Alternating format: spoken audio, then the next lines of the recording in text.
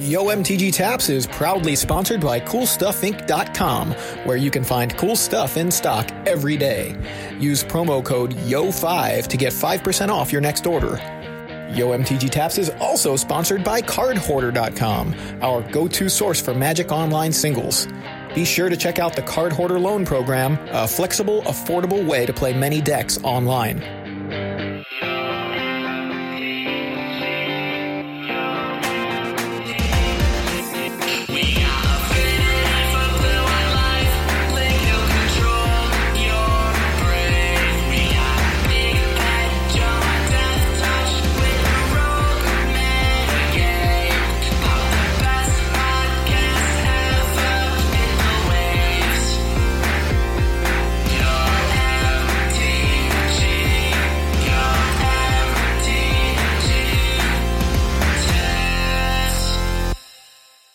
Hey everybody, and welcome to another episode of YMTG Taps. I'm Joey Pasco.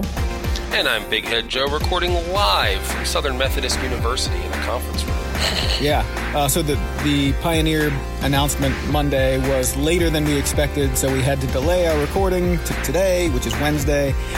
So we have a lot to talk about. We always have a lot to talk about. That was kind of the point when we decided to release episodes every 2 weeks, so that we would always have a lot to talk about. So that's right. I think what we're going to do, we're just going to hit our three main formats now in reverse order. I mean, oldest format first being Modern, and then we're going to talk about Pioneer, and then we're going to talk about Standard. Which is technically the newest format, yes. But I know what you meant by that. Yeah, card age, not actual right, format age, because right. Standard is the oldest, of course. it's reversed from that. Anyway, that's not even reversed, but whatever, you get what I'm saying. So before we jump into our topics, though, we do want to, as always, shout out our new patrons. We had two new patrons this time around. We have Bill Barnes, Bill Barnes and John Farrow. Thanks to you both so much for your support of the show, and welcome to the Discord. Love having you both in there, and we've already been chatting for a couple of weeks now, I think, because both of these guys joined shortly after last episode, so they did. Very cool. I have also, obviously, if you want to support us, we have a Patreon. There's a link in the show notes. Check it out. We're going to be working on some more levels of it so that we can give you all more than just like stickers and access to a Discord. But we did make it so that any patron has access to the Discord. And I think any patron gets stickers now. So, we just really want y'all to be included in our little group. It's fun. It is. Our little group has always been and always will until the end. Exactly. So next announcement that I wanted to make, which was kind of something that came about a week and a half ago, but it's seemingly out of nowhere, because I was surprised because I don't remember you talking about. I remember us talking about stuff before. Yeah, I really I didn't mention it, partly because, you get ideas for things and you figure, like, is this really going to happen? Am I really going to make this happen? And I just decided to just do it. It was, done is better than perfect is kind of how I looked at it, right? Like, so I decided, I've been thinking about t-shirt designs for a long time, and not just t-shirts, but, whatever, apparel, but mainly t-shirts, just kind of like fun Magic-related shirts. Of like random references to things that Magic players would get, but maybe that isn't obviously a Magic the Gathering shirt. It's kind of like I wanted things that I would wear that are a little more subtle, and so I decided I'm going to just write down some ideas. I've been filling up a notepad file for months, and on about a week and a half ago, I debuted Draw Go Designs. I didn't put a lot of thought into the name, but it felt like it fit, so that's what I went with. It's appropriate for a Joey Pasco apparel shop, for sure. Yeah. So it makes sense. You can check it out. We'll put a link in the show notes. Right now, we've got YMTG Taps shirts for all of you listeners, and a couple different versions of Taps shirts that we have. One is our sticker, our main logo that's just YMTGT. Then we have the full YMTG Taps, make 'em have it kind of logo. And then we've got, just something I thought was mildly amusing, which is keep calm and make 'em have it. So that was just kind of thought it was funny and made it available. So the thing is, this is through a site called Spreadshirt. I make the designs, I upload them, and they handle the rest, which is how it has to be for me right now. I can't really take on more things, so right. I don't physically have the shirts. If you run into me and want to buy a shirt, I love that. I will point you to the website to order it. Yeah.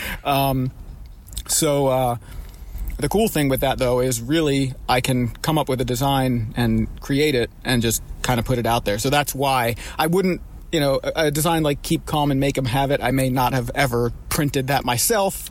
Like paid to print it, right. I wouldn't have paid to order a bunch of shirts and put that out for sale, because I don't know. That's a very niche kind of thing, but since there's really no cost to me past designing it, the time I put into the design, right.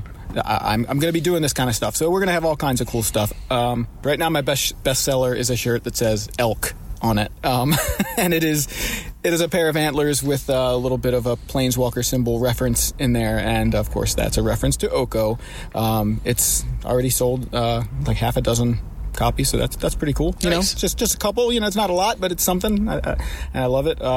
Getting out into the world. Yeah. So we can move on from that. Check out the... I just wanted to point out that, when I have ideas that never actually come to fruition, I put them in my notepad app on my phone, and a couple here that I want to just mention real quick are Bleed Whacker, which is a movie about a killer weed whacker. Cletus DMX, which is there's a DMX song where he's listing off all these different girls, but then there's also a clip of Cletus the slack-jawed yokel from The Simpsons introducing all his kids, and they all come out on the porch, and I kind of want to put DMX's music in, saying all the girls as the kids are coming out on the porch, and from the flop house to the chop house, which I don't know what the hell that means, but it rhymes. Yeah, so there you go. That's all you need. Yeah, so fortunately, you actually have an outlet for your ideas. I just have my own thoughts, which are tentative at best. Well, okay, it's a little trickier to manifest those ideas than just coming up with designs and making them in Photoshop like I'm doing. So, where's the reef? Yeah, there you go. Okay, so now into our actual topics. We're going to kick off with Modern, which I feel like Modern has almost, I don't want to say it's disappeared, but everybody is so hyped for Pioneer that people aren't really talking that much about Modern lately. But there was a breakout deck in Atlanta. It actually kind of debuted the week earlier. Team Lotus Box, Zan Syed won his regionals with it, and then going into Atlanta, there were 22 copies of Oko in the top 8 of Atlanta. 4 copies of Simic Wurza. This is the deck I'm talking about. It's basically an Urza deck with Oko. It's Urza mid-range. Yeah. And even though the event was won by Grixis Death Shadow, which has come back into the format after kind of being far under the radar for, I don't know, a year, 2 years. It feels like it really wasn't a presence for a while. But I think it's one of the coolest things about Modern. It is. It's great. I love it. Decks will drop off for months, and then they're all of a sudden it's the best deck again. Right. Pretty fun. Yeah, and I think what it was Humans became a really, really powerful deck, and that deck is a nightmare for Grixis Death Shadow. So Grixis Death Shadow falls off, and then all these decks come out lately that are kind of putting Humans, suppressing the Humans deck. And so Grixis Death Shadows... Yeah. Because there was nothing actually banned from Humans, right? No, it's just the metagame. Yeah, exactly. So, it's a wide enough card pool where, the metagame kind of has the resources to adjust to a deck like Humans. Now, it took a little while, what I mean? And it took some new cards coming out to make that happen. Exactly. But it happened. So there was nothing, because people were at one point going, Humans, ban something from Humans, and then it was or wait it out. And here comes another deck that's going to push it back down, tier 1.5, Yeah, exactly. So. But just for a little while. I really just think that's one of the beautiful things about Modern to me, is that the format does change so often, and you really can build a deck and stick with it. And yes, it's not going to be the best deck all the time. So if you're a person that always wants to play the best deck, you're going to have to jump around. But if you're a person who likes to be a specialist in a certain archetype, Modern is just the format, I think. And your deck can evolve as new cards come about, but generally you you probably have 100. Well, I don't want to say 100 cards, but like you can probably have a box full of physically 100 cards. You know, to have a play set of a bunch of stuff, and then just kind of change. You know, swap in some cards all the time. I always used to joke about like Patrick Sullivan having a Tinder box because I know he had like a box of just red cards, and he would just build whatever mono red deck for whatever format. He just had all the playable red cards in that box. I have a box like that for Standard. It's strictly non-blue. Yeah, it's just everything that's not blue. There you go. Yeah. So anyway, I'm excited about this Urza deck myself. This is the deck I'm kind of building. I know I was talking about the Ascendancy deck. I'm sort of just on the Urza roller coaster at the moment myself because I want to play Urza, I want to play Emery, and there are multiple shells that you can do that in. And but I also kind of want to play Oko, so this is kind of why I'm landing in the same place as I see this deck, and I'm like, wow, this is kind of like everything I wanted to play in Modern, because before this it was like I want to play Urza and Emery, and so I'll play like the paradoxical outcome version with or without Jeskai Ascendancy. But also I'm like, I like Mystic Sanctuary and Oko, and this Sam Black deck, this Sultai control deck with Mystic Sanctuary just looks so much fun. And I basically, Lotus Box, they just shuffled the decks together and made a mid-range deck that plays Urza, Emery, Oko, Cryptic Command, Mystic Sanctuary, you know, like all the cards that I wanted to play anyway. So it's exciting. So that's kind of like where I am on Modern right now. But the format itself is kind of out of the spotlight at the moment because of Pioneer. But before we jump into that, I think one thing I just was thinking about, the thing with Modern, we talk a lot, I mean, in every format about bannings, but Modern gets that kind of talk a lot because they are a little more aggressive with the ban list. And people say things like, you know, ban Mox Opal and ban Urza and, you know, ban Primeval Titan maybe, or, you know, whatever it is, it's ban this card, ban this card. Well, they did. They banned all those cards and they called it Pioneer. That's basically what they did. At this point, Pioneer is essentially Modern without many of the top cards. Ban Arkham's Astrolabe, right? Like, ban Death's Shadow. All these cards that people have complained about. Ancient Stirrings, banned. You know, it's not banned, it's just not legal, but essentially, they banned it. So if you really love Modern, except you hate all the top cards, Pioneer is the format for you. Do you want to play a crappier version of a fun and diverse format? No. That's another way to interpret that statement, but not crappy, I know that's not how you meant it. Less if you wanted powerful. To be right, and I actually do like that. I like the fact that Pioneer is like a powered down version of Modern. I mean, this is the same conversation we had 8 years ago or whatever when Modern came out, is that Modern was like a powered down legacy. Exactly. You know? But we've had that much time pass between the two. That there are enough sets to make something like Pioneer. Absolutely. So pretty awesome. Yeah, so, you know, we didn't get to talk about Pioneer too much because we recorded the day they announced it. Our last episode. So the general thought process, I think, going into Pioneer with a wide open format, and Sam Black, I think, put it really well.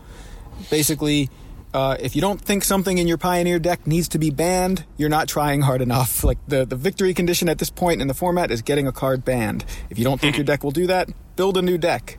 Related, how to build a Pioneer deck. 1, find a card you think should be banned. 2, prove it. So I really liked that kind of way of putting it, and I think he's right. And we actually saw a couple bans the other day. Yeah. They did say they're going to be very aggressive with the bans.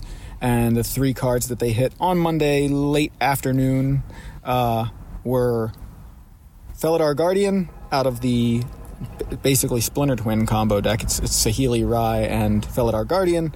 And then Leyline of Abundance, which was kind of, I would say it was surprising because I'm sure when Pioneer was announced, no one was thinking one of the first cards banned will be Leyline of Abundance. I had to look up Leyline of Abundance to see what it did, but Leyline of Abundance was banned because of its power in the mono green devotion decks, the Nykthos decks. Yep. And then we had Oath of Nissa, which to me was a little out of nowhere, but I do understand what they're going with. Oath of Nissa being a way to not only be a 1 mana way to provide consistency, which they don't like in Modern. They don't give us Ponder in Modern, and this is the green Ponder, as some people like to call it. They do give you Once Upon a Time, but anyway. They do, right. Well, we'll talk about that in a second. And it also, here's the thing about Oath of Nissa that I kind of overlooked, is the fact that it really kind of fixes your mana. You know, it allows you to play Planeswalkers for any color of mana, and they banned the fetch lands right away, and part of that was because they didn't want the mana to be so easy. And so if you're going to play a card on turn 1 that now lets you play any Planeswalker, like for any color of mana, that is something that they don't want. So I do understand that. And it helps your devotion account. Yes, it of course helps the devotion count. So that's for the mono green deck. But of course, the Saheeli Felidar combo deck was essentially also doing that. It's weird. So I do have like a list here of like some of the early best decks. And what I wrote down next to Saheeli Felidar decks was it's like Simic splashing Boros for Saheeli and Felidar Guardian. But that's kind of what it was. Like, you look at these lists, and they were like blue-green decks, and then they'd have like red to cast Saheeli Rai, maybe some Wild Slash or Harness Lightning, maybe, and white for Teferi to protect their combo and cast Felidar Guardian. It was really like, it's a blue-green deck just splashing Boros. So I think that the interesting... That doesn't sound like the format that Wizards wanted when they made this. Right. Based on the original ban list of the fetch lands. Exactly. They're like, we don't want mana to be so easy. Oh, first best deck is 4-color. So something's up. Or this deck that Lawson Zandy... Yeah. Jeff Zandy's son 5-0'd with during the first data dump that we got. Mm-hmm. It's a Bring to Light deck, which I don't really understand Bring to Light that much. I mean, I understand it's a 5-mana spell that lets you search for something and play it for free, mm-hmm. Which, is pretty good. But what I'm confused about here is that it lets you... It's creature, enchantment, or something else, or artifact, right? Or something like that. It's not Planeswalker, though, and this is a very, Planeswalker-heavy deck. It's like a Super Friends list, essentially. Yeah. It was running Oath of Nissa, right. Although I believe I saw on Facebook he said that at first he wasn't running Oath of Nissa and that he doesn't feel like the deck ultimately needs it. Mm-hmm. But obviously, it was an important engine when he 5-0'd with it. Sure. Yeah, and it looks like it's also like an energy. He's got like an energy element of it. But really, so he's got Aether Hub in the deck. And I'm looking for other energy cards, and I'm like, why is Aether Hub in the deck? And it's mana fixing. And that's it. Yeah, that's kind of crazy. I was going to say he's got to have something to take advantage of that energy, and it's really kind of it doesn't look like anything. I'm looking at the list right now. Yeah, no energy cards that I see. So yeah, just the mana fixing. Interesting.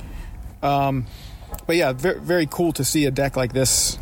And really, there are tons of cool decks right now in Pioneer. But the ones that got hit first with the bans are, like we mentioned, Mono Green Devotion. So the thing, we were talking about that over the weekend a little bit in the Discord, because I saw someone playing in a Modern Challenge tweeting about how they felt like they were playing Vintage. They had something, I don't know if it was like 20 mana on turn 2 or something like that. They played it's wild. It was completely unreasonable. And I think that person, they went undefeated, won the challenge, and then tweeted, "Please ban Nykthos or Leyline." And so that's what Wizards did, right? I think once this deck kind of started to get a foothold, and I talk about the person who won the challenge. Go ahead. That deck builder apparently took Sam Black's words to heart.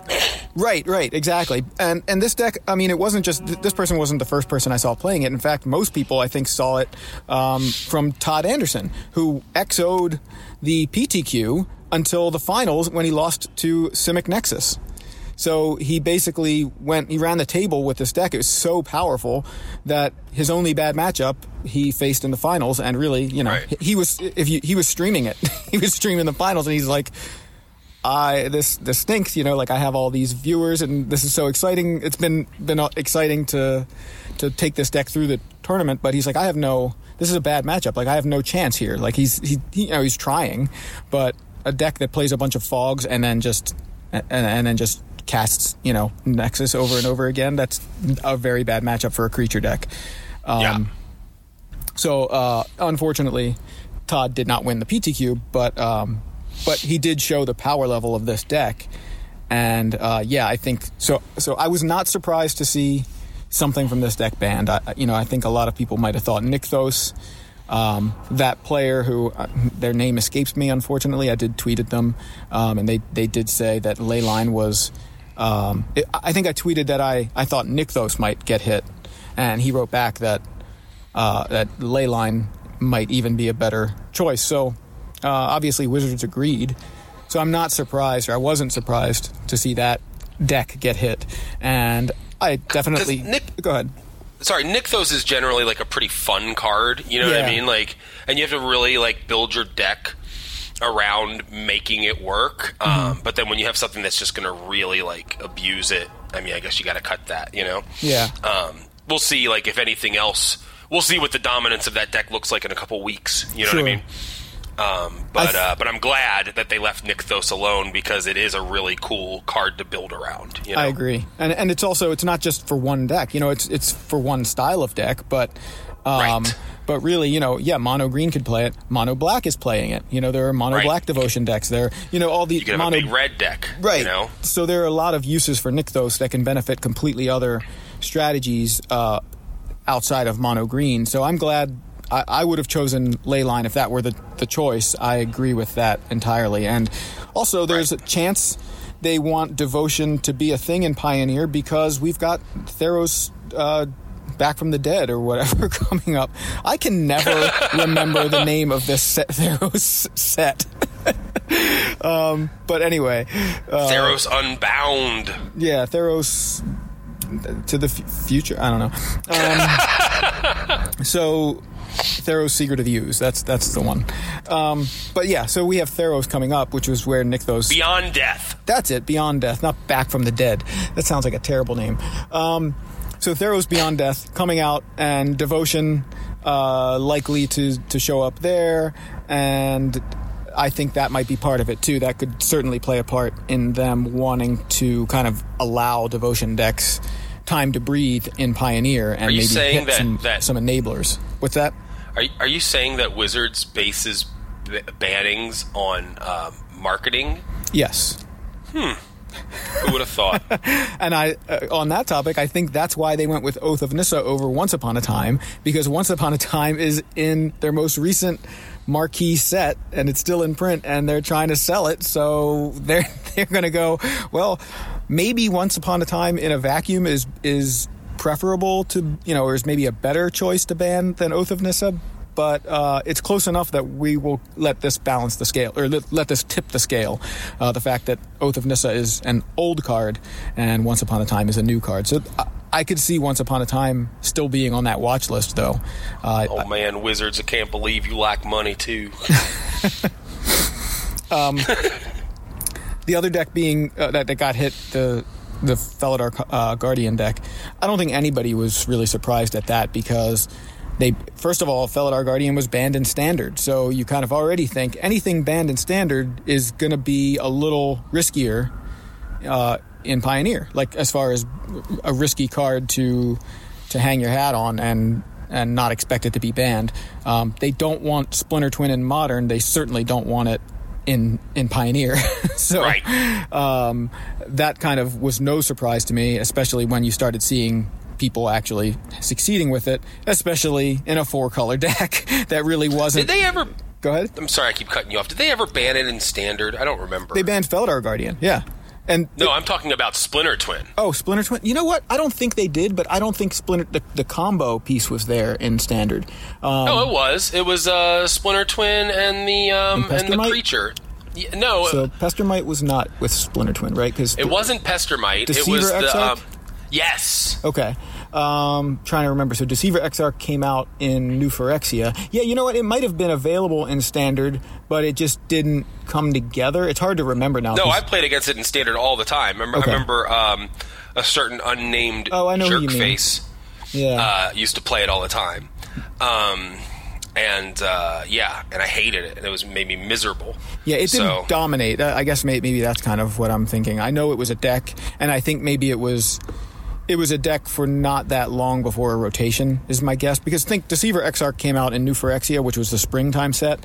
So by the time, if that deck came together, which I think nobody was like sitting there with Splinter Twin, like, let's wait until something like Pestermite gets printed again, and we're going to have the whole deck just together right out the gate. Like, I think it took a little bit of time for the deck to actually come together, and then by then it's just like, it's summertime. Rotation is 2 months away, 3 months away. Just leave it. I could be wrong, but I'm pretty sure there was no banning of anything in Splinter Twin while it was in Standard. But yeah, so that was no surprise. And yeah, I think those are the three cards. I was more surprised by Oath. I really felt like, obviously, I kind of talked about it in the Discord, and it was frustrating to me because I was deliberately buying cards in Pioneer, or buying cards for Pioneer, that I thought were safe. The only risky card I bought was Smuggler's Copter. I thought, this might be safe. I'll take a risk. I'll go ahead and take a chance on it. But everything else I bought I felt was pretty safe, and Oath of Nissa was one of them. And so I was caught off guard. I didn't expect that, and you were very enthusiastic about it. Yeah, well, I did say this in the Discord too. My issue at the time was less about Oath of Nissa and more about, like, why are they rushing to ban cards that only look like they could be a problem. I thought on Monday afternoon, if they had come out with Leyline and Felidar Guardian and that's it, that's fine. Those two cards, those are in two decks that are dominating. Start with that. If you are thinking about Oath of Nissa, wait a week. See what happens. Like, but I also understand, and this is another part of the equation here that I have to recognize, Wizards released this format, and I think their thought process was, this is basically just going to be on Moto for the next couple of months, so we can kind of just manage this how we want, and it's not really going to affect anything major. But when you combine that with the fact that Standard is in the place that it's in, and what place is that, Joey? Not a good place. Standard is not attractive format to play right now. So you have tournament series like Nerd Rage Gaming over the weekend. They were supposed to have a Standard 5K, and they had. Did they ever make? What's that? Did we ever get a follow through on that? Did they ever make? Yeah. So they were supposed to have a Standard 5K. They had 2 players sign up for it. Literal 2 players. That's crazy. Now, of course, 20 more players could have showed up at the door. 50 more players could have showed up at the door. That's still like low attendance for a 5K. But what happened was players reached out and said, we'd love this to be Pioneer, and they switched it to Pioneer, and they ran it. So they had a Pioneer, kind of a major Pioneer event in paper over the weekend, and then they had. Then Star City announces, hey, we have this invitational coming up in December. Nobody wants to play Standard. We're going to swap out Standard and make it Pioneer. And I think that's awesome. That's like the right way to look at things. If Standard's not popular, adapt, pivot.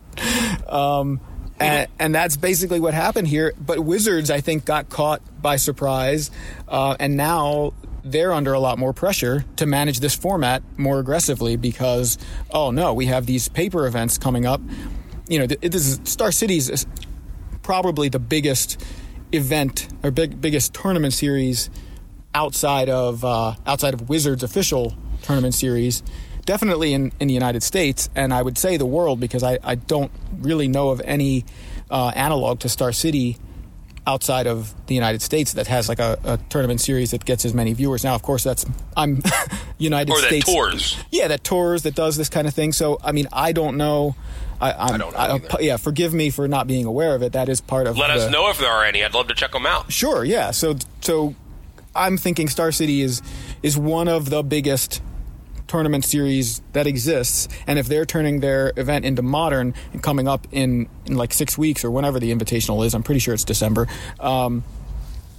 Actually, wait, it's mid-November. I'm sorry, it's like next week. I'm thinking of something else that must be in December. I'm thinking of maybe one of the SCG Con thing. I don't know. Anyway, it's coming up even sooner. So Wizards has this pressure to make this format like a good format that fast. Now they're going to do their best, I'm sure, but that's the reason. My big question on Monday was, what's the rush? And I think that's the rush. But I have to disagree with you. Okay. I don't think that they're under pressure to make this a good format, because if they needed to make it a good, if it was a bad format, there wouldn't be any desire to play it like standard. Oh, sure. So I think that the pressure is more on them to fix standard than to make Pioneer better. I think this initial round of bannings is all we need. I say leave it for the next couple of weeks. Let these two, like, what were the results of that tournament? Do we have results from the one that happened? Oh, the paper tournament? Yeah. You know what? I know. Because those were pre-banned then. Yeah, they were pre-banned. I'm trying to remember what won, and I can't remember. Well, anyway. Yeah. But it already happened. And there was already enough desire to play the format that they made that tournament on like 2 days' notice. Whereas, the Invitational, we got a couple more weeks. These are people who are already qualified for this tournament, so it's not just like a bunch of randos, no offense to the randos, including myself, who show up for GPs and stuff and like and opens. You know what I mean? Mm-hmm. But like, you have people who have already earned the right to be there, who, by definition would be more advanced players. Mm-hmm. So I feel like that's the best place to just let them brew and let them play. Because, again, the desire's there. You don't need to create the desire by molding the format into what you think it should look like, because the players are playing. Yeah. When you step away from a format, that's when you got a problem. That's when you got something to fix. So I disagree. I don't think that there's any pressure on them to ban anything, and I actually would rather they didn't, just because I would like to see what some of the top players in the country do with the format with a pretty small ban list. You know what I mean? Well, I certainly agree with you. I don't want them to just ban for the sake of banning. Like, I don't know what analogy I use, but it's like going to the doctor and being like, my arm hurts, and they'll be like, well, we'll amputate it because it really could be gangrene, it might get infected. It's kind of like, well, wait a second. I could have just banged it on the doorway coming in. Like, I don't know, something stupid. Like, right. Don't just cut things off when they're just potentially an issue. So I don't expect any bans this coming Monday, because now that they've already hit us with 3, and they're only, they've got a week worth of data to work with next Monday at lunch, apparently, because that's when they make these decisions. Monday lunches. Right. They will be, I think we're safe from any bannings right now. Also, this weekend is the Mythic Championship, so I think a lot of attention is going to be elsewhere, on things other than Pioneer over this week. Now, of course, they have different employees that probably do different things, but just saying, I think that the fact that we've got a standard Mythic Championship coming up is really gonna give us a little respite from any bannings this coming Monday. The important thing is, I do believe this Monday is the last banning announcement prior to the SCG Invitational. Now that I remember, It's mid-November. That lines up. So all the players playing in the Invitational really, I'm sure would love to hear Monday morning when they go, you know what, we haven't gone to lunch yet, but no bannings in Pioneer. Something like that. Get that announcement out as soon as possible, because players need to test. And and I think, they have to keep that in mind. But, they're going to do what they do. For real. And if anyone's, curious, everyone's been trying to search for an answer why, these bannings seem way more erratic, like Felidar Guardian, totally not banned, and then 2 days later, oh yeah, never mind, banned, all these, there's a slew of bannings, a slew of, really powerful cards coming out that some people feel are too powerful. I just want to remind everyone, use with this information and infer from this information what you will. But I just want to remind everyone that the first recreational marijuana shops opened in Washington State on July 8th, 2014. So just use that information however you choose to. I'm not implying anything. I'm just informing you about the history of Washington State. Yeah. Correlation and causation, there's a thing there. Yeah. Not always a thing, but, if you think it is, Maybe it is. Anyway, what is this Arena Ravings? What do you mean? Well, just before that, I do want to mention, so right now, what I think are the top decks right now in Pioneer, I think Simic Nexus is the deck to beat, because not only did it win that PTQ online, it didn't lose anything. It's basically a port from previous standard, right? But it gets Thing in the Ice. It gets Dig Through Time, which is incredible to find your Nexus. You know, we would play Tameo and be like, look at the top 4 or whatever, and Dig Through Times, look at the top 7, and then you get other like cards to answer like. You have like a Cyclonic Rift, which is kind of like another fog, or an effect that's just going to delay the outcome of the game. Supreme Will you get, which is a counterspell or a way to dig for another Nexus. So this deck, I feel like, is super powerful and can end the game quickly with Thing in the Ice, which I like, unlike some of the Nexus decks that we saw in Standard. And yeah, it's got Wilderness Reclamation. I mean, it is really like looking at an old Standard deck that made some room for Thing in the Ice, Dig Through Time, Cyclonic Rift, and Supreme Will. Like, I think the deck is really powerful. And I wouldn't be surprised to see Nexus banned before this format really is set. Sure. Go ahead. Oh, I'm just saying, I mean, it's pretty miserable to play against. Yeah, at least with Thing in the Ice, it's maybe not as bad. It's kind of like, oh, I see. You flip your Thing in the Ice, you're attacking me, you're taking 3 turns in a row, okay, I'm dead. Like, it's not the nightmare. Yeah, at least there's a actual win condition in it, and not just, let's see if you can concede before you die. Exactly. Like, physically die. Yeah. I do think there are a lot more answers for it in Pioneer, so maybe they'll let it go for longer, but we'll see. We'll see. Yeah. And I like the we'll see method right now. You know, I'm saying, like, we'll see. Let's see if it becomes dominant. Let's see if it's unbeatable. Yeah. Let's just not have 1 week of, like, one deck doing really well, not even giving the format time to adjust to that, and then just going and throwing bannings at it. You know what I mean? Yeah. Too soon. But again, I think that the bannings they did were minimal and reasonable, and I get it, and I support it so far. But okay, you did it. Now back off. Right. You know, like, back off. Let it be. And keep in mind, like the mono green Devotion deck still does have Nykthos. You can still play that deck. It's just not the ridiculous behemoth of a deck that it was before. It's still a deck. You can still play 8 1-drop accelerators with, like, Elvish Mystic and Llanowar Elves.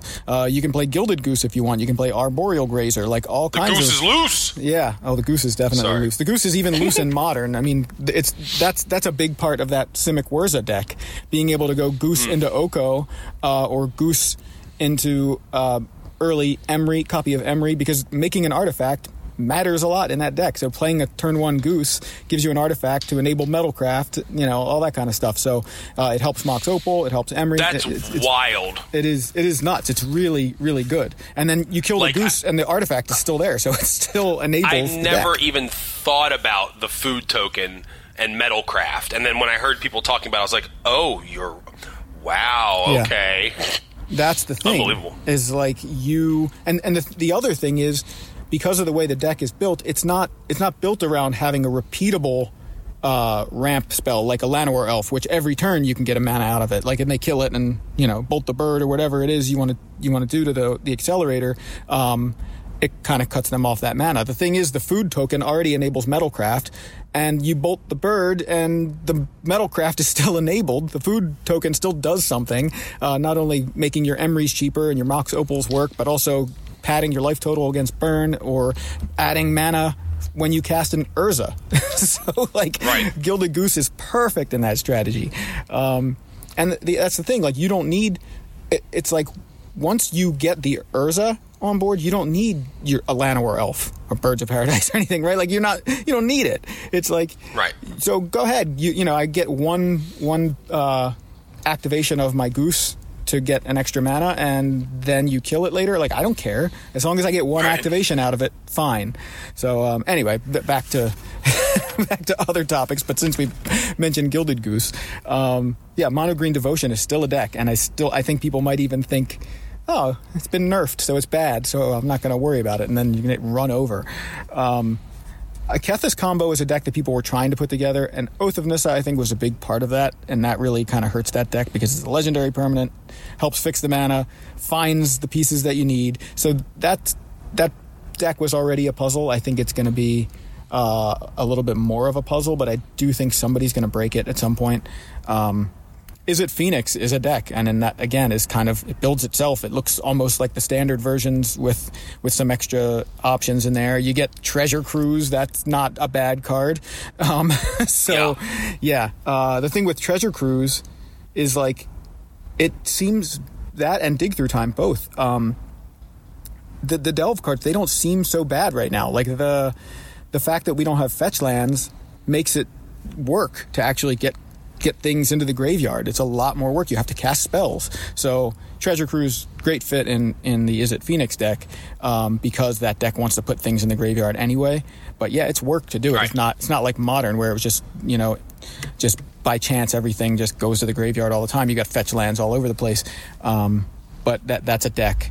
But yeah, those are the ones that I think right now are poised to be the decks to beat. But I think there's a good argument for maybe like aggressive and mid-range decks to start taking over, because they don't have to worry about holding up removal to like Bolt the Bird all the time, because otherwise, again, Mono Green Devotion, still a deck. I'm not saying it's not. I'm not saying you shouldn't Bolt the Bird, but but having to hold up removal for a Felidar Guardian or a one-drop Accelerator is not as important as it was, and so now you can kind of feel like maybe the aggressive decks outside of some of the ones we mentioned are going to start showing up. And there's been some really cool red decks I've seen, and in fact I was trying to look and see if I could build it this morning to bring with me to this weekend to Richmond. One of the some of these just straight up Pioneer burn decks with like Bomat Courier, Soulscar Mage, Monastery Swiftspear. It's like a whole bunch of one drops.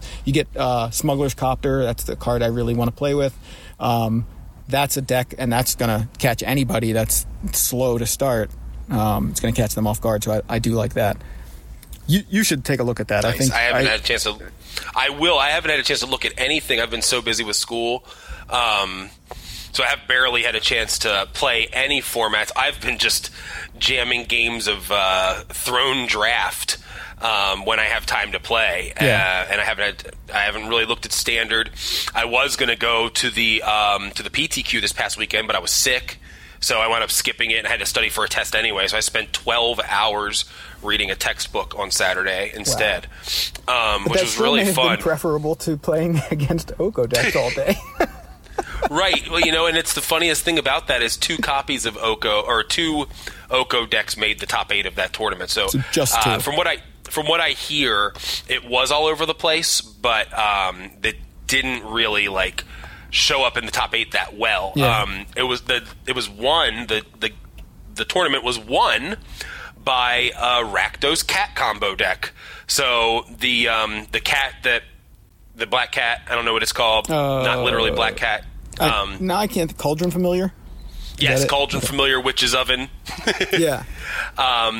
The whatever devil that whenever a player sacrifices a permanent, it deals 1 damage to any target. Mm-hmm. Priest of Forgotten Gods, bunch of stuff, Gutter Bones, bunch of stuff that I have, which I'm very happy about. I haven't actually built it, but I saw it and I was like, cool. Full 4 copies of what is it called? I don't know. Passage. Fabled Passage. Fabled Passage. I'm like, what? Which, as of this conversation, is now $23, sold out on StarCityGames.com. Yeah, back when we were saying if you need it for Standard, get it. If you don't need it for Standard, don't worry about it. That doesn't apply anymore because Pioneer, you will need the Fabled Passage for Pioneer, and I think that's a big factor here in its price tag. But I did say that by the time Theros Beyond Death comes out, the card would hit $25. I didn't say it on the podcast, but I said it in our Discord. I was like, this card's going to hit $25 by the time Theros Beyond Death comes out. And thank you, Pioneer, for helping my prediction get closer to reality. But yeah, I'm glad I got him at 10. I panicked. I mean, I literally panicked the moment I saw it hit Star City Games. I was like, I don't know what to do. I can't wait for it to hit cool stuff. I was like, it's going to go up in price. I need to get 4. And I'm like, I don't care if I have a discount. I don't care if the shipping's cheaper. I'm getting them from Star City because I want them ordered now. Right. Shout out to our sponsor, CoolStuffInc.com. No doubt. Where we get most of our singles, if they are available. Hey, look, just because we are sponsored doesn't mean we don't shop elsewhere. Right. Well, SCG was very good to us for years. Absolutely. So, always a lot, nothing but love and respect for them as well. For sure. Okay, now tell me what this arena ravings thing is. I'm curious. It just says reminder for me on our master file. And I'm like, I want to know, though. Tell me. Now it's a reminder for me to remind you. Okay, it sounds like by the heading, it sounds like a rant, but it's really not. It's just, I was just thinking, remember like a year ago when everybody was like getting into arena and just raving about it. Every arena was awesome. I mean, us too. I mean, I include us in everybody. And some people were pointing out, and I thought wisely so, I hope this doesn't just have to do with the fact, like arena success doesn't just have to do with the fact that Standard also happens to be good right now, because if Standard is bad, how does that work for arena? Fast forward 1 year later, Standard is awful. And I don't know. I mean, I would love to see the numbers for arena right now, like compared to last year, or maybe, I don't know if you compare the numbers of games to the number of actual players that, registered users of arena. Because last year it was still an open beta, but so the number of users was a lot less, but. And as far as like how many of those users were constantly playing, it was a lot more. I would hope, or not hope, I would think. Right now, I don't think anybody wants to play Standard. Like really, I don't know anybody that's like excited to play Standard. I think there are people excited to play in the Mythic Championship this weekend, which is Standard. But I don't think that Standard itself is the reason. No. So I'm excited to brew Standard decks in a vacuum. You know what I mean? Okay. Like, I'm really excited about the card pool available right now to me to brew. However, I feel like the format is very much singularly focused on like 1 or 2 cards. Right. And I think that the format's very much like homogenous and like not very exciting. But I'll be honest, like I feel that way more than most. You know what I mean? Like I feel like I come to that conclusion faster than the general public. So if the general public is there, then it's got to be bad. Right. Although again, like I said, I've had little time to actually play the format, and like the few times I do, I'm like stuck in bronze because I just have no time to play. Right. So I'm not playing against the top tiers. Let's be real. And I'm not the top tier myself. So it's about fair in terms of where I'm at. Right. But I'm sure that like when you get to the top levels, like if I were to decide tomorrow, okay, I'm going to grind to Mythic this season, I imagine that I would hit a wall where the wall was full of elks. You know what I mean? Like an elk wall. Yeah. Yeah. So wall of elks. They should print that in an unset coming up. I really think that would be. Sometimes I'm curious, based on the fact that Wizards has done nothing to address Oko. Sometimes I wonder if the only metric Wizards cares about on Arena is how many gems have been purchased. You know what I mean? Yeah, it could be. And I'm not even saying that's a bad thing for them as a corp. I don't know what their corporate structure looks like. I don't know what they depend on for the success of the game, or what they judge the success of the game on. And specifically with Arena, I don't know how they gauge that success. Like if it is players playing games, or if it's like literally just amount of dollars spent in our store. Yeah. You know what I mean? Like they sure have introduced a lot of cosmetics and a lot of things that encourage players to buy more gems and spend them on things. And I think that like from there, they don't care what you do with it. They don't care if you put those sleeves on like a draft deck or a standard deck. Right. I really feel like because like standard games are free. Grinding to Mythic is like 100% free if you grind and use your wild cards correctly. Yeah, it can be completely free. It's really surprising to me how little attention I feel is given to Limited lately. I feel like Limited is being almost pushed out of the game, if that makes sense. Mm-hmm. You know how many times you see players posting their I got to Mythic, and they make that little screenshot, mm-hmm. and you see like Mythic, and then for Limited it says ! You have not played a single game of Limited. You know what I mean? Like, right. You know how many times you see that? Right. Like, that is so sad to me. And like, well, it's partly Arena though. It's partly because Arena it's bot drafting. Like, it's not a real draft. Like, people don't want to do that, and I think that's. But they are real games of Limited when it comes down to it. You know what I mean? You are still building a deck from a limited card pool and playing against other players who had roughly the same experience as you.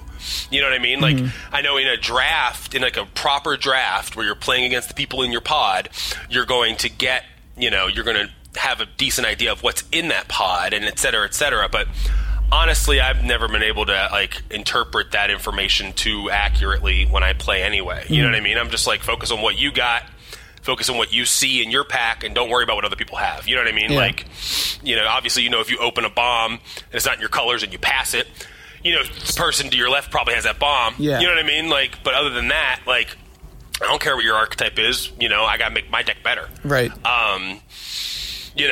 So I don't know. I mean, like, I wish, but it seems like, but also, yes, it is bot drafting, but it seems like they're in absolutely no rush to correct that. You know what I mean? Like, there just seems like there's no motivation whatsoever to take the next step into making Limited actually viable, and like an accurate simulation.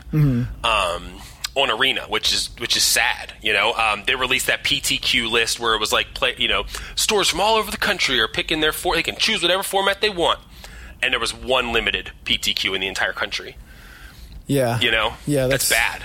It definitely looks bad. I've never looked at it. But with Standard being so bad right now, where do you go? You know what I mean? And that's why I'm curious. That's why I'm surprised that if Standard really is as bad as they say, and if Pioneer is really like taking over Standard events, why aren't they trying to fix it? And that makes me think, like, if they're not trying to improve Limited then, or trying to fix Standard, and they're only putting Brawl in Arena, I just found out, 1 day a week. It's only available on Wednesdays, Joey. Why? That seems really weird, right? Like, shouldn't you just be able to play? You're like, here's an exciting new format. Hope it's Wednesday. Somebody was like, basically, so they just banned Oko in Brawl, and somebody was like, okay, so we've got the banned list for Brawl. The banned list is Sorceress Spyglass, Oko, Sunday, Monday, Tuesday, Thursday, Friday, and Saturday. So like, I don't understand. Like, so I mean, like. If they're not doing anything to fix any of the formats on Arena, that must be the only metric they look at, right? Like, well, you spent gems on sleeves. Who cares what the formats look like? I don't know. But we have we've been talking about solutions to Standard that go outside of banning specific cards. Yeah. Tell me about the first one, because I actually think that this is ridiculous. But anyway, go on. Well, let's see. It might sound ridiculous, but so did a musical about Alexander Hamilton. Anyway, one of my solutions, and I'm not. How do you distribute a musical about Alexander Hamilton, though? What's that? Alexander. Did I say Alexander? Alexander. This isn't my idea alone. Other people have brought this up. In fact, I think Matt brought it up in our Discord, something like this, and I heard it. Other people mentioning something like it, and I was kind of thinking about it. I think they mentioned it on Arena Deck Lists podcast, and I think MTG Goldfish podcast might have mentioned it. But this idea that rather than banning a card or changing it via errata, a lot of the comparison being made right now is so many other games, especially mainly online games.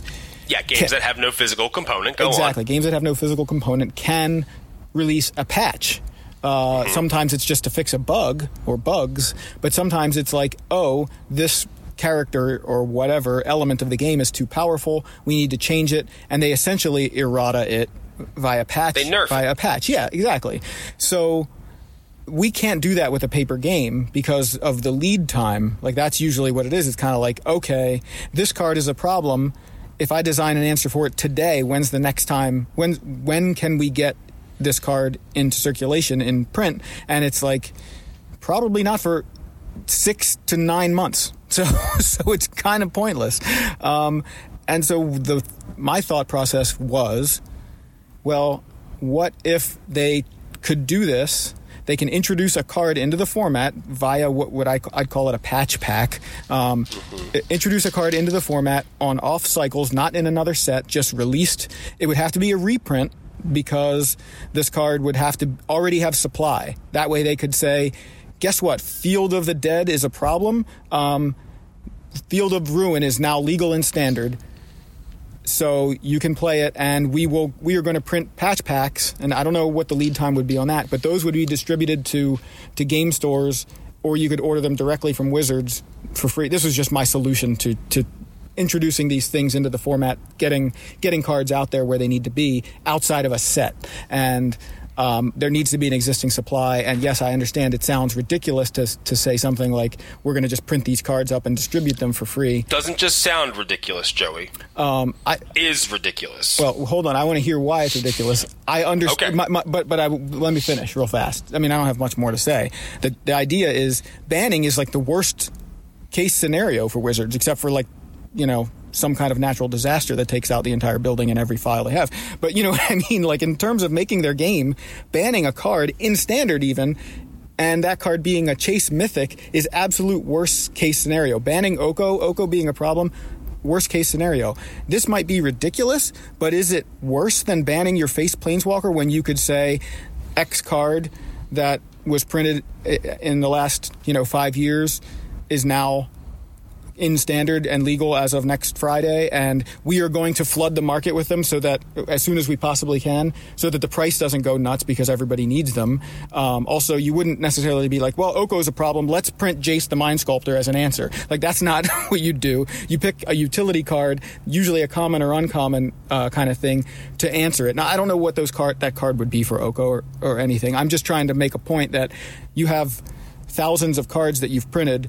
Maybe there already exists some kind of answer. It just doesn't happen to be in the format. But by just declaring this card is now legal, you've avoided having to ban a major player in your new set. And as far as like the logistics of printing packs and distributing, that part is just a suggested solution. I'm not even really.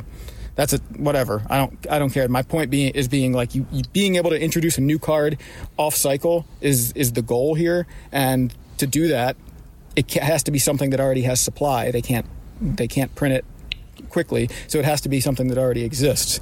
And I just think that's better than the alternative of banning your Chase Planeswalker in your new set.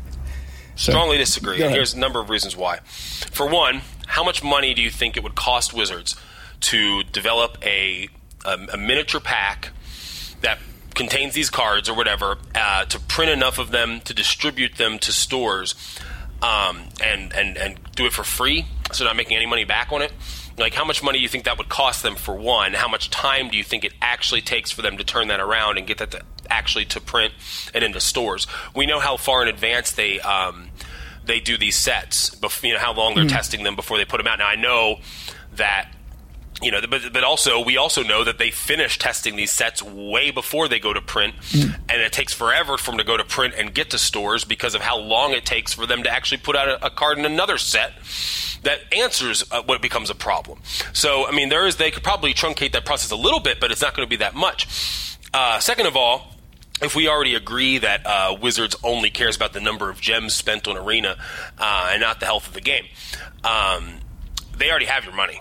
Like, they don't care about banning Oko. I mean, first of all, banning Oko, like I said, is cheaper, and they got to pay someone money to design a pack or whatever.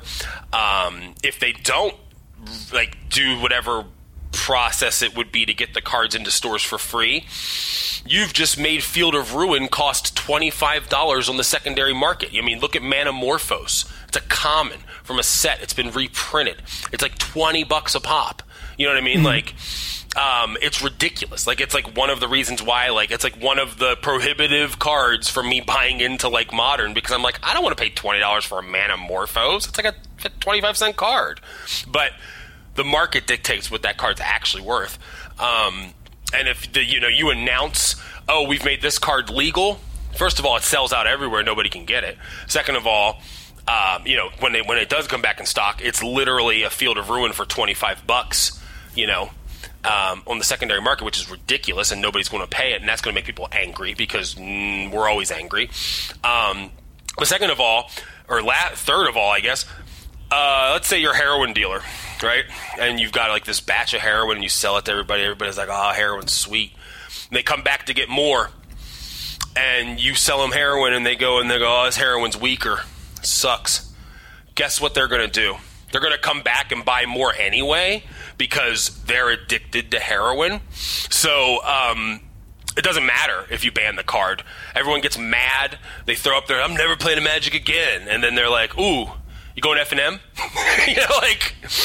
We say that we're going to quit Magic, but it's always an empty threat. And they've learned over 25 years that it's always an empty threat, that we're always going to come back. So they can do whatever they want, and we're just going to keep playing because we're addicted to it, I think there's validity to a lot of what you're saying. I don't think it applies across the board. I don't think I think they do lose players. It just doesn't happen to be us. They do, but they lose players and then gain players, I think it balances out, they've lost some high-profile players over the past year, or at least that we know of. If they haven't actually gone back on that and come back and played again, but they've lost players for a number of reasons. Yeah. But it's just like WWE. You know what I mean? Like, wrestler will quit the company, but no one's bigger than the company. Yeah. You know what I mean? Like, no one player or even a group of players is bigger than Wizards, They will replace you. You are replaceable. It's nobody wants to think that, but it's true. There are so many players of Magic that, like, losing 100 because they're mad about Oko being banned barely makes a dent on the game and doesn't affect their bottom line at all, because most of the players that would quit because Oko was banned are probably players that only buy singles. They probably only support the secondary market. They probably don't come to drafts. They probably don't, buy booster boxes. Like they're not putting money in Wizards' pocket. If anything, Wizards putting money in their pockets from their placements in tournaments. Well, I don't know. You're ignoring the fact that those cards do come from packs. So if I buy singles, that means that the person I bought from, Star City or Cool Stuff or whoever, they have to buy those boxes. So the boxes are being purchased for demand for singles. So it's still the same thing. You're still putting money in their pocket. But buying a used CD from Soundgarden doesn't affect the Billboard charts. You know what I mean? Right. Like, it doesn't affect that. Somebody bought it somewhere, but then it could have been sold 10 times down the line. Sure. It doesn't mean that, it doesn't mean that you're actually taking money out of Wizards' pocket. It just means that somebody else is going to buy it. But then for every 100 players that quit the game because Oko was banned, you probably get 200 players that want to come back and play because Oko was banned. So, for every person that's happy about something, someone else is sad about something. You know what I mean? It's just how life works. We don't all agree on the same stuff. Right. Or we would have never had Donald Trump as president. But, anyway. So, yeah, I don't think, I know there are certainly holes in the idea, but I'm trying to, the goal here is to be able to introduce something into the format rather than banning something, and I think that idea I still think is good, and the logistics. The idea is good, but it's logistically impossible. There's absolutely no way that it would ever happen, and especially for Wizards, because Wizards not going to print a card when they could just get rid of a card, and it doesn't cost them any money to do that. Right. Well, again, there are other solutions here where it's like, okay, then you charge for it, right? Like, whatever, you can order direct from Wizards for $1 and shipping, whatever, and then you get 4 copies of it, and something like that. Now they're making money off of it. They also don't have to design anything. They're throwing cards in an envelope. There's no design needed. You just reprint the same damn card. Maybe it doesn't have the same expansion symbol on it. I don't know. Kind of depends on. But then where do you draw the line? Matter. You get people demanding that other cards get reprinted. They're only going to they make the format what it is. I think that the real solution to that is to figure out a way, because if they haven't figured out a way to sneak a card into a print run, like if they haven't figured out like, oh, we need Field of Ruin in the format, it's not getting printed till M21, let's pull it from M21, or maybe leave it in M21, but let's also put it in Theros. You know, if they haven't figured out a way to get a card into a set faster, you know, which they probably should have done multiple times over the years rather than do bannings. If they haven't done that yet, they're never going to. You know, it's just, I mean, that's just the reality of it, unfortunately. I mean, I agree with the idea, and in theory, it's good. And if it were just on Arena, I mean, like, we'd be nerfing cards all the time. Right. Just like they do with Hearthstone. But I think a lot of these ideas come from players who play Hearthstone and who have had this experience but haven't had to deal with a physical element and the logistics behind that, which I just don't think is, you know, possible. Right. But these are... I have a solution. Okay, just last thing. I'm just saying, yeah, so the idea, like you said, it's good. It's just the logistics of it. But logistics can be changed, and I think it's still possible that something like this could be a solution if people work hard at it enough. My solution might not be the best version of it, but if they could make the logistical side of it work, I think that's better than banning. So I guess I can leave it there, right? Sure. You would disagree with the logistics, right? I disagree with the logistics 100%. Yeah, got it. I think it's impossible. Okay. So I have a solution to standard bannings. Got it. What is it? Get rid of standard. Completely. So here's the thing. Look, and it sounds crazy, right? Yes, but I love it. Go ahead. But like what? Why do we have standard anymore? Like, how many more sets would you really need to print up on Arena to get this thing going? Not too many. You know, not as many as Modern. You know, not as many as Legacy. I mean, you don't need to put Modern or Legacy or all those on Arena. Obviously, we would like that, but if it's not possible, or if it's just too many hours of work to try to make it happen, fine. But you know what? We've got Pioneer, and we can do that on Pioneer. Now you know what else we can do is at this point. So let's see. So if we get rid of standard, what does that say? That says that we lose money on packs, right?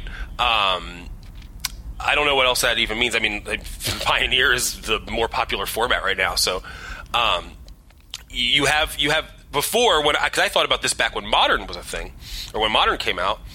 You know, what if we got rid of standard? But then you have Modern, you have Legacy. Legacy, there's a huge barrier to entry at this point, and I think Legacy is basically obsolete. I don't think that anyone cares about Legacy anymore. I wouldn't be surprised if Legacy stops getting any sort of support. Of course, I think I also said that years ago. But with another format in between, I think it's even more possible now than ever. I think Modern is the new Legacy, and I think Pioneer should be the new Modern. I think Pioneer should be the new Standard, because so you lose money on packs, right? So then what you do is you make Limited important again, right? So Limited becomes a thing, and Limited, you focus on Limited. Limited's fun. People will buy packs. They've already proven that they're willing to put powerful cards in Standard to make them available to older formats. That doesn't have to stop. You keep doing that, and that sells you packs. But also, we've shown that Modern Horizons, what am I trying to say here? So, Modern Horizons, right? Mm-hmm. How many times have you drafted that? Oh, never. How many packs have you opened? None. I have a box, though. You have a box. I bought a box. But you bought a box with no intention of ever playing it in Limited, right? Right. Okay. What is another set that nobody plays Limited of? What do we always complain about every year? I don't know. About core set. Oh, yeah. About how uncommons from core set wind up through the roof because nobody ever opens those packs. Right. So what do? You make core set like a Pioneer Masters, and you heavily reprint stuff, and you can just, look, we have the data now. Look, we can, if you have enough data to ban something in 2 weeks, you have the data to reprint something in a year. So you just go, okay, what are the best decks in Pioneer? Okay, this. You reprint all those cards. Okay? And you make a set that nobody's going to draft anyway, and you don't worry about it being draft. You just make it basically Chronicles for Pioneer. And you know what? You're going to sell a ton of packs. You're going to sell a ton of gems. You know what I mean? And people are going to open those packs because people don't want those packs to play with. You make it. You know, these people are all want, like I'm on board entirely with this. like And people because I mean, core set essentially sucks. I mean, like, look, I hate to say it because I actually love core set. Like, core set has a really strong nostalgia feel for me, but not for everyone. You know, a lot of people think core set is stupid and pointless. Why don't we get rid of core sets? And they did for a while. People went, "Where's my core set?" You know, so they brought them back. Right. Well, so here's the thing, a couple things, right? If you can make sets that, and without the restriction of being draftable, that's a huge boon, right? That's a huge advantage. Now you can just put whatever you want in it without having to worry about it being balanced and limited because nobody's going to draft it. Point taken. I love that. If you're doing it one set a year, that's great because you have 3 other sets a year that people can draft. The other thing go ahead. No, I'm saying along the way, but like one of the things you don't do in those core sets is you don't put cards from like standard like blah blah quote unquote from the last like 3-4 years. You don't put like cards from the last 3-4 years in those sets. You put them only in new packs. So guess what? You know, you want Oko for Pioneer, you got to buy packs of Throne of Eldraine. I mean, of course, you can buy them on the secondary market, but that doesn't change anything. People already do that. Right. People who want to crack packs are going to crack packs to get the cards that are Pioneer staples. You can power up your formats. You know what I mean? Like, you can make limited good, so people want to open packs to play limited. You have a powerful format, so you can power up everything, or at least, you know, not necessarily power creep, but just printing more powerful stuff. You know what I mean? Like, that is in line with the stuff you already have from the previous sets that are legal in Pioneer. And we're not talking about a million years here. You know, what's the earliest set from Pioneer? Guilds, Return to right? Ravnica. Or Return to Ravnica, which was 2012. Right. You know what I mean? Like, we can't keep worrying about sets being too old to make, you know, because time keeps going forward. Right. You know what I mean? Like, you got to pick a point where you can go, okay, from here on, we're going to aggressively reprint. Sorry about your damn luck if you paid top money for these cards, but they're not going to be worth anything in 2 years. But it's only the last 7 years, you know, moving forward, of sets. You know, if they started reprinting Tundras every year, sure, okay, I get that. But these are not extreme investments. At most, these are like $50 cards. Right. You know what I mean? Like, that you're reprinting. Right, exactly. I love the idea. And the other thing, kind of to go back to my point, what if the logistical part of what I was suggesting is completely gone and you make standard arena only? Now you can patch the format easily by saying it's arena only. Field of Ruin is now legal instead of banning Field of the Dead. Here it is. You know, like, it's just, you can just get it. I don't know how they want to distribute that in arena, but my point being, here you now have a patch, like a way to patch things, and standard exists on arena because that's what they've made arena for. But standard doesn't have to be a paper format. They can just say, you know what, we're designing, and all I have to do is say this. We're designing standard to be arena only. If people want to play standard tournaments like in paper, I guess that's fine. And in that case, then, you know, kind of, it's not on them. If you say, like, okay, we're going to introduce a patch and Field of Ruin is now legal in standard to combat Field of the Dead, then the paper tournaments are just going to have to live with it. It's kind of like, we're not designing for paper, so don't worry. Right, you know, we told you, we warned you. Exactly. So now Field of Ruin going up to $15 is not a big deal, or it's at least not something a risk that people are unaware of. And so I think making arena, that also kind of, it just makes arena its own thing. And if people want to just play standard, they go to arena and they play their standard. And if standard is bad, they can patch it. And Pioneer can be the focal point of paper formats and going backwards, Pioneer and Modern, right? So, and then, like you said, limited. I don't know. I love that idea. You know, I mean, and you put Pioneer on Arena, obviously. You do put it on. Well, that would be nice, yeah. That would make Arena more appealing. You have to. Yeah. If you're gonna make Pioneer your premier paper format, then you got to put it on Arena too. You know what I mean? Like, I get why Modern's a little more niche. I mean, it's not super, but it is. You know, like there is a bit of barrier to entry there. It is a lot of years of sets. So there is it's not really the premier format. If standard is, because that's what sells packs. Right. But if you make Pioneer the format that sells packs, then standard isn't. Right. Period. You know, like, then there you go. You know, you've got a format people want to play that is broad enough to allow for changes, like natural changes to the format. It allows for if a banning has to happen, it's because it's a big problem. I think it's just a better way to go. And I know it sounds crazy because Standard's been a thing for a long time, but Standard also wasn't a thing for a while. Like before they made Type 2, there was just Magic, right? And that was fine for a while. And then they created Standard, but just because they created something historic doesn't mean that they have to stick with it. I don't even know what historic is. It's like that's the most pointless format I think ever created. But to be fair, has it even actually launched yet? I don't think it's actually launched. I don't know. Yet. It was Standard until Throne of Eldraine released. Like it was identical to Standard. So I don't know. Technically, It launched 2 years ago. But anyway, I don't have really anything to say about historic other than I don't understand why they did it. Why they created it that way if they were going to announce Pioneer. But anyway, we're going up against our wall of elks here at the end of the episode.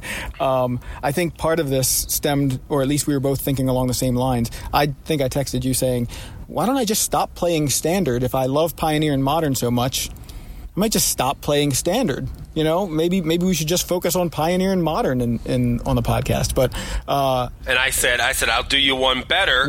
What if Wizard stops Standard? Right. Exactly. So anyway, I think we just have a last couple of things before we wrap up. We have this mystery boosters thing that was announced back a month ago or something. And we're going to find out what it is this Thursday, November 7th. Is a sealed event at Richmond, and it's going to be this mystery sealed event. So you're going to open packs. We have no idea what's in them, what this set is. Speculation that it's Pioneer Masters has been shot down, although they could just call it something else, and it could have cards from Pioneer, or to feed the Pioneer demand. Of course, it's hard to tell what the Pioneer demand is, when they're printing up these boosters. So obviously they had to have some other kind of thing in mind. They are building kind of a lot of hype around it. Just calling it a mystery set automatically adds a lot of hype. So I really hope it delivers, because it's like the scary monster in a movie, right? Like or the monster in a scary movie, as I'm trying to say. Like, when you don't show it, it's a lot scarier. But then when you show it and you're like, oh, that was it. It was, when it looks like bad, you're like, wow, that was not scary at all. Right. So I'm hoping that this is actually something worth all the excitement. And we'll find out this weekend in Richmond. I'm going to be in Richmond on Saturday. I don't know, depending on what this is, maybe I'm going to play in one of these events. I'm certainly highly considering it. So I know Kenny is. Kenny said he's going to play in it with absolutely no peeks at social media beforehand. So that's going to be hard because he can actually go in fully surprised, which is really cool. Yeah, him and I are driving down Friday night, so we're going to be in the car for 3 hours, and I'm going to have to not tell him what mystery is, so because I'm not holding back. I'm looking at what it is as soon as the information drops. We've got a new pre-constructed unset called Unsanctioned, which, I don't know. I don't really ever play the unsets. I don't have time to. I think they're great. But I thought it was interesting because John Medina tweeted, I'm kind of exhausted. That was one of his responses to this.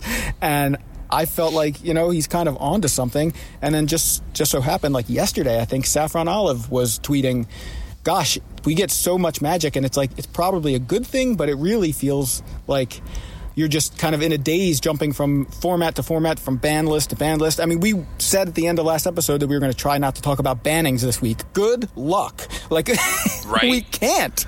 I mean, not only because cards were banned in a format, but we have a standard format that essentially is super likely to be affected by a ban on November 18th or whenever it is. I think it's November 18th. So I don't know.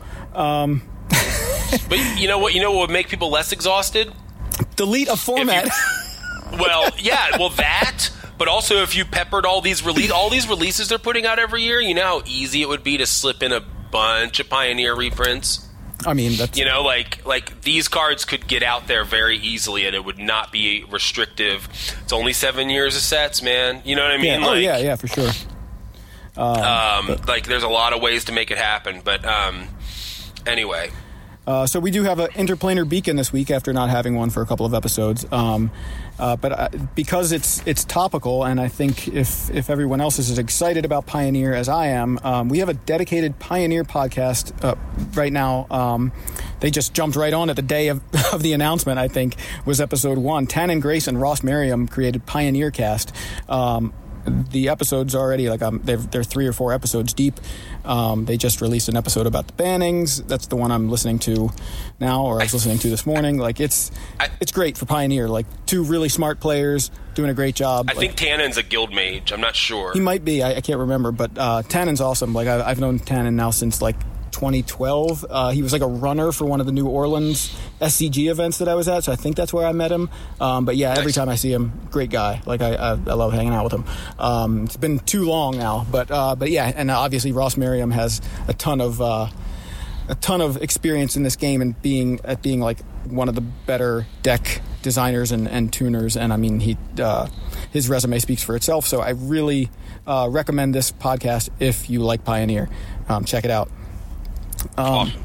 Yeah, so anything you wanted to add, Joe? No, I think I've definitely talked a lot. Yeah, me too. I mean, I've talked a lot.